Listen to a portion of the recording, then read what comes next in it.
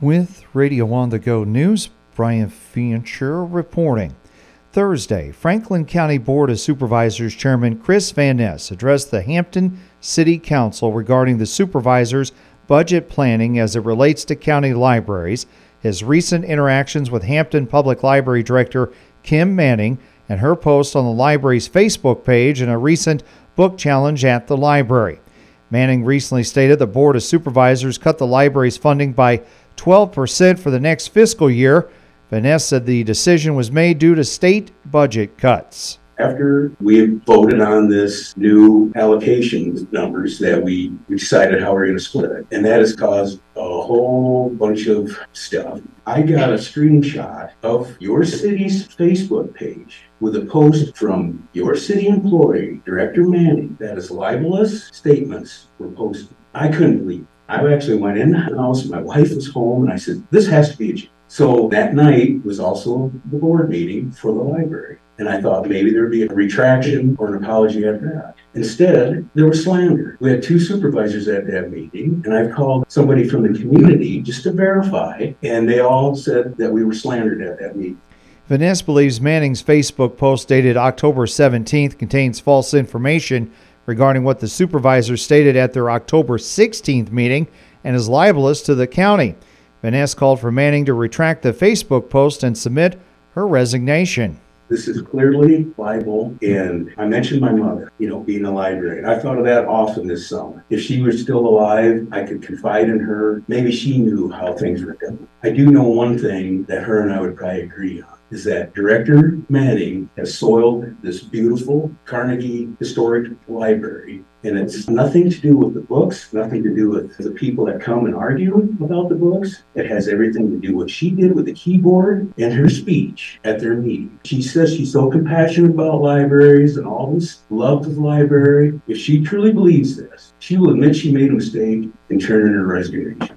Manning addressed the council regarding the budget cuts, activities at the library, and recent news surrounding the library. My job as a director of the Hampton Public Library is to present budget requests for both the city and the county for the library in which I have worked for 27 years. The trustees assist and approve the proposed budget requests and are informed every month of the progress of the financial management of the library. So losing 12% of the library's county funding on top of another potential budget cut from the county, I felt this information needed to be made transparent to the taxpayers of Hampton and Franklin County. The library's Facebook page has been very well received by the community and reaches over 1,000 of our interested patrons. I am not a liar, and I stand by what I posted to Facebook or any other news agent and why. A member of the community, Scott Stillwell, addressed the council as well regarding the recent book challenge, also asked Manning be dismissed from her position. Halloween is fast approaching, and the organization Safe Kids Worldwide offering safety tips to help keep kids and adults safe during this time of the year. First, walk carefully. Put your electronic devices down, keep your head up, and walk. Don't run across the street. Dress for a safe night. Decorate costumes and bags with reflective tape or stickers. Carry glow sticks or flashlights to help everyone see and be seen by drivers. And for the motoring public, drive extra careful. Slow down and be especially alert in residential neighborhoods, and enter and exit driveways and alleyways slowly and carefully. For more information, go to safekids.org/Halloween. Again, that's safekids.org and then /Halloween. The new Iowa School Performance Profiles show more than half of the schools in the state are in the top 3 designations of exceptional, high-performing, and commendable. The Department of Education's Jay Pennington says you can go online and find your school and then see how things are handled locally. Local context and conversation and information about what's happening with that school is critical in understanding what the data are telling you, but also what folks within that school are really doing to address or celebrate, in some cases, the good work of educators within that building. Pennington says there are many positives in the information released Thursday. We see that proficiency rates are up in both English language arts and a nice increase in mathematics. We see that participation rates are up as well. So more kids are participating in the assessment, which is important, coming out of the pandemic. Now, at the same time, there are areas of concern. Things like, attendance is down slightly, the percent of students that are chronically absent, so they're missing a significant portion of the school year. Those numbers are up. That's both something that we're seeing locally, but also a national phenomenon. And then we do see some areas like a slight decline in the number of kids that are actually going on and enrolling in college after leaving high school. There are 468 total schools currently identified in need of targeted assistance and support, with nearly half having issues with students with disabilities.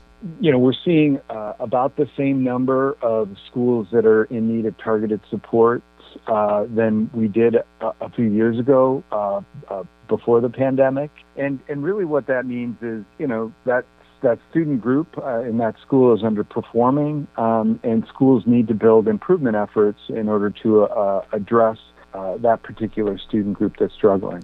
Pennington says many schools have addressed past issues.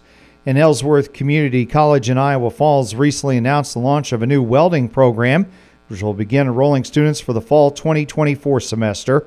The welding program will offer both classroom education and hands-on training and multiple welding processes and techniques, preparing students for entry-level jobs as welders, cutters, and welding machine operators. The welding program will be offered as a technical diploma or certificate. The program is designed to be completed in 1 year for a diploma or 1 semester for a certificate. Ellsworth Community College, in collaboration with Iowa Falls Chamber Main Street, will be hosting a welding open house Wednesday from 4 to 6 p.m. with a ribbon cutting at 5 p.m. The welding lab is located inside the Trades and Industry Building on the main campus in Iowa Falls. For Radio On The Go News, Brian Fincher reporting.